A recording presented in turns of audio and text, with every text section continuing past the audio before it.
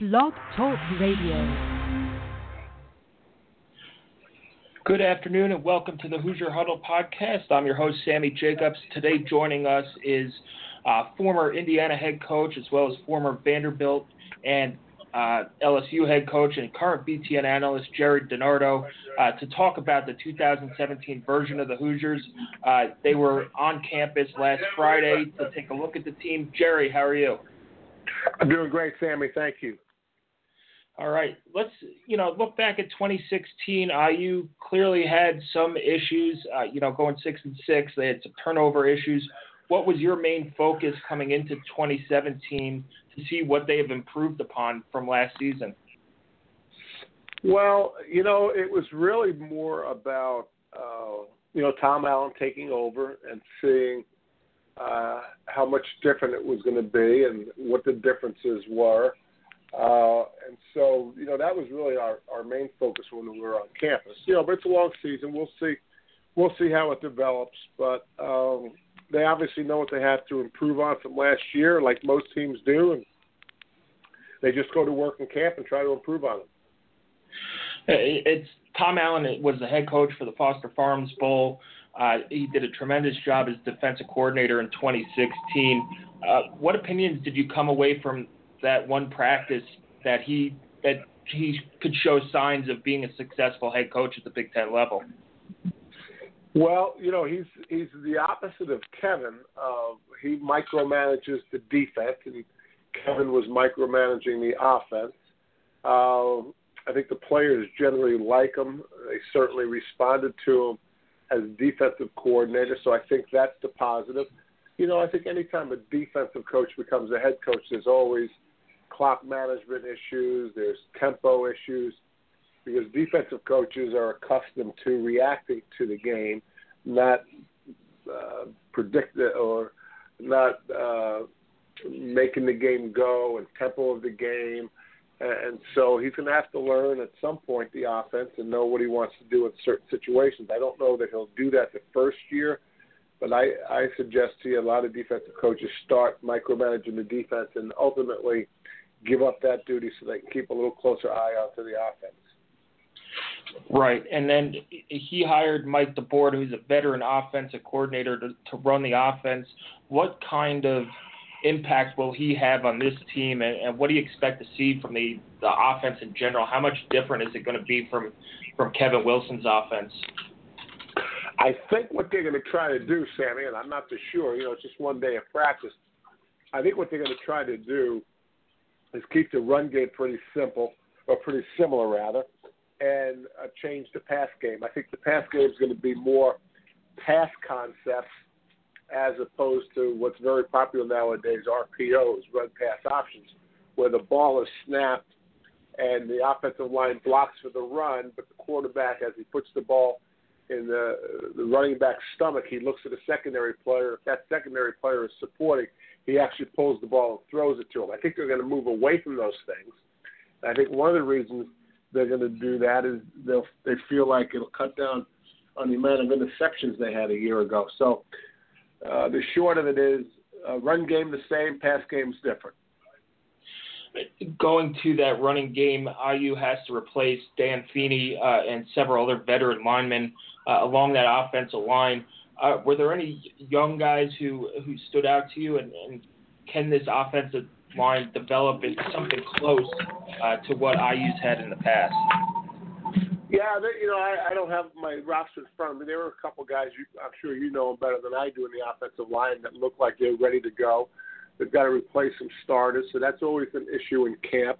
Whether they can be as good in the offensive line or, in fact, in the entire run game, because they've had some really good offensive linemen along with some really good running backs, I don't know that this year is the year that they're going to get back to where they've been the last couple of years. But they certainly have some players in there that can eventually fill the voids. It's just going to take a little bit of time. You guys are on the road. You've seen Ohio State and Maryland and Rutgers. Indiana has a bunch of receivers who I think are as good as any in the Big Ten. What do you take away from this receiving corps, especially with Sammy Jaacobs coming back from that injury last year after having played only one play? Yeah, Sam, I think they deserve that type of recognition as one of the best receivers groups in the country. Offensive line's got to protect Sudfeld, and obviously he's got to put the ball where not Sudfeld. He's got to put the ball where Lego. He has to put the ball where it needs to be. So there's a lot more to the passing game than having the best receivers. But if Richard can go through his reads and get the ball and be protected, their pass game should be pretty good. With only seeing one practice, was there any differences you've seen for Richard Lego coming in from junior college to this year? Does he look a little bit more comfortable in taking charge in that leadership role? He does. He's certainly one of the team leaders. He's in a different pass offense, so that's going to take a little bit of time. You get to a point where you just want to learn offense, and then they change coaches on you. But that's the nature of the college football. But the leadership part, I think you have it very accurate. He's taken on an active part of that. I think he'll be one of the leaders. We visited with him on the set. He had a great presence about him, and I'd be shocked if he's not a major part of the team leadership. You recruited one of the best defensive backs to play at Indiana in Tracy Porter, and you were there during his freshman season. This year's secondary has some real good pieces to it. Do you see anybody that can make an impact in the game like Tracy Porter did for his career at IU? Well, I guess most people would say Fant, and I probably wouldn't. I wouldn't disagree. And the game has changed since Tracy played it. There wasn't as many spread teams. It was just starting to come in. But they're pretty solid on defense, as you know. And so, Rashad, I would think would be one of those guys, and I'm sure there's some more back there. Right. And going into this year, it's a transition year. How important is it for this program to get back to a bowl game and continue the momentum that Coach Wilson started? Well, it's always important to get to a bowl game when you're, a team like Indiana. But, I look at it this way, Sammy. I said when I got to Indiana, it was a 10-year project. Not that we needed 10 years to win, but to be on solid ground on both sides of the ball, offensively and defensively, through the recruiting and the development process, was going to take 10 years. I consider Tom Allen's first year the seventh year of Kevin Wilson. And I say that because Kevin did a lot of really good things for 6 years, and I would expect that Tom in season 7 through 10 would be able to balance the roster, because you can see what happens. Kevin built the offense. Now the defense is getting better, and the offense isn't as good. So give him 3 years and consider it a 10-year run. And, I think there's a chance that, this thing's going to be solid on both sides of the ball. Right. And we all know Indiana's opening up against Ohio State at home. College game day is coming. And Coach Allen has called it the biggest game, home opener in school history. I don't disagree, but how do you, avoid building up that game so much and, focus on the rest of the season once that game is over?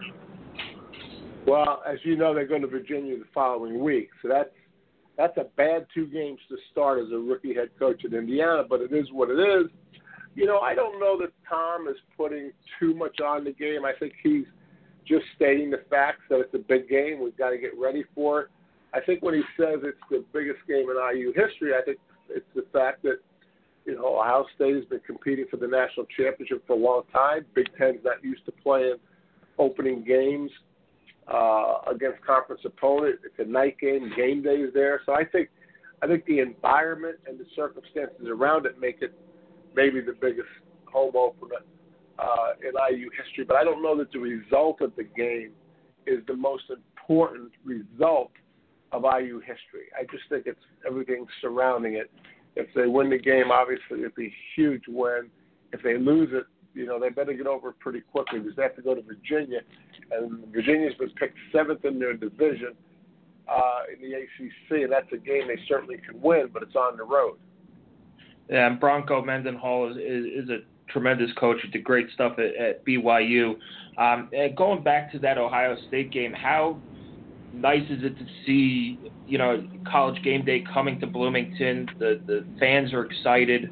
How important is it for the program to have this kind of energy going into a season?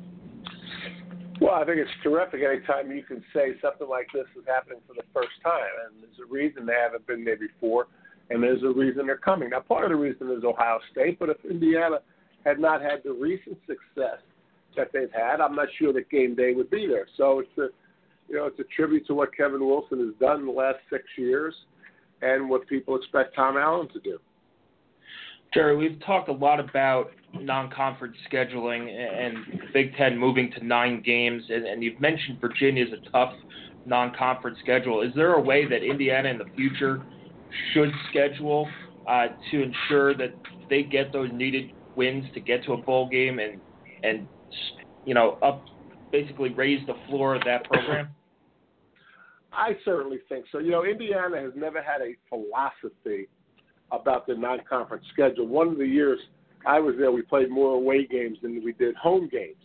And you look at some schools around the country, or around the Big Ten, you look at Northwestern. If you ask Northwestern what your non-conference schedule philosophy is, they will say, we're going to play a Power 5 contract that has similar academics as we do. So they wind up playing Duke. They wind up playing Wake Forest.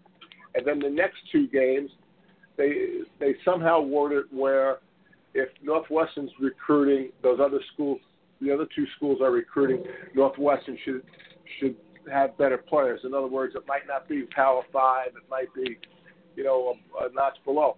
I'm in the bus right now. I'm going from Rutgers to Penn State. We had Patrick Hobbs on the set about 2 hours ago, and coming off an argument we had at Maryland about Maryland playing Texas, which I think is a bad idea. I asked Patrick Hobbs, the new AD at Rutgers, what's your philosophy for non-conference? And he said to build confidence in our team. Now, you figure what he meant by that, Sammy, because I've already figured it out. And so I like an athletic director that answers the question philosophically. And if you answer philosophically, then you make sure things plug in. Like if I ask a Maryland fan, why are you playing Texas? They don't really know. They say, hey, we want to play the best and all that. But they don't have a philosophy. So I would challenge any athletic director, especially someone that's in Fred Glass's situation, to answer the question, what's your philosophy to play in non-conference? Some ADs might say we need to make money. And, that's usually not a good sign for a coach. So anyway, Ohio State, you can't avoid them. They're a divisional foe. At Virginia, probably not a great idea. Right, and then they have FIU there and Georgia Southern, who runs the tricky triple option. I think they've gotten better in their scheduling. There's not really a philosophy just yet, but I'd like to see them, like you, Gerry, schedule teams to where, it's either a 50-50 game or you could win and have a shot. And I think that would be tremendous for the program. We'll get you out on this final question. What should the expectations be for this 2017 IU team? I think bowl eligibility is where Tom should be his first year. And then as he goes through year 2 and 3 and hopefully 4 and 5, a little bit better than that. Stabilize the personnel offensively and defensively, and try to get to a bowl game this year. That'd be 3 in a row. You're more of a historian of Indiana football than I am. I don't know the last time that happened, but it sure would be good for Indiana to do that. I don't think it's ever happened, and the last time they went to back-to-back bowl games was in the early 90s when you were at Colorado winning national titles. But, Gerry, thank you very much for coming on, and hopefully we'll get you on again and drive safely out to Penn State. Anytime. Thanks.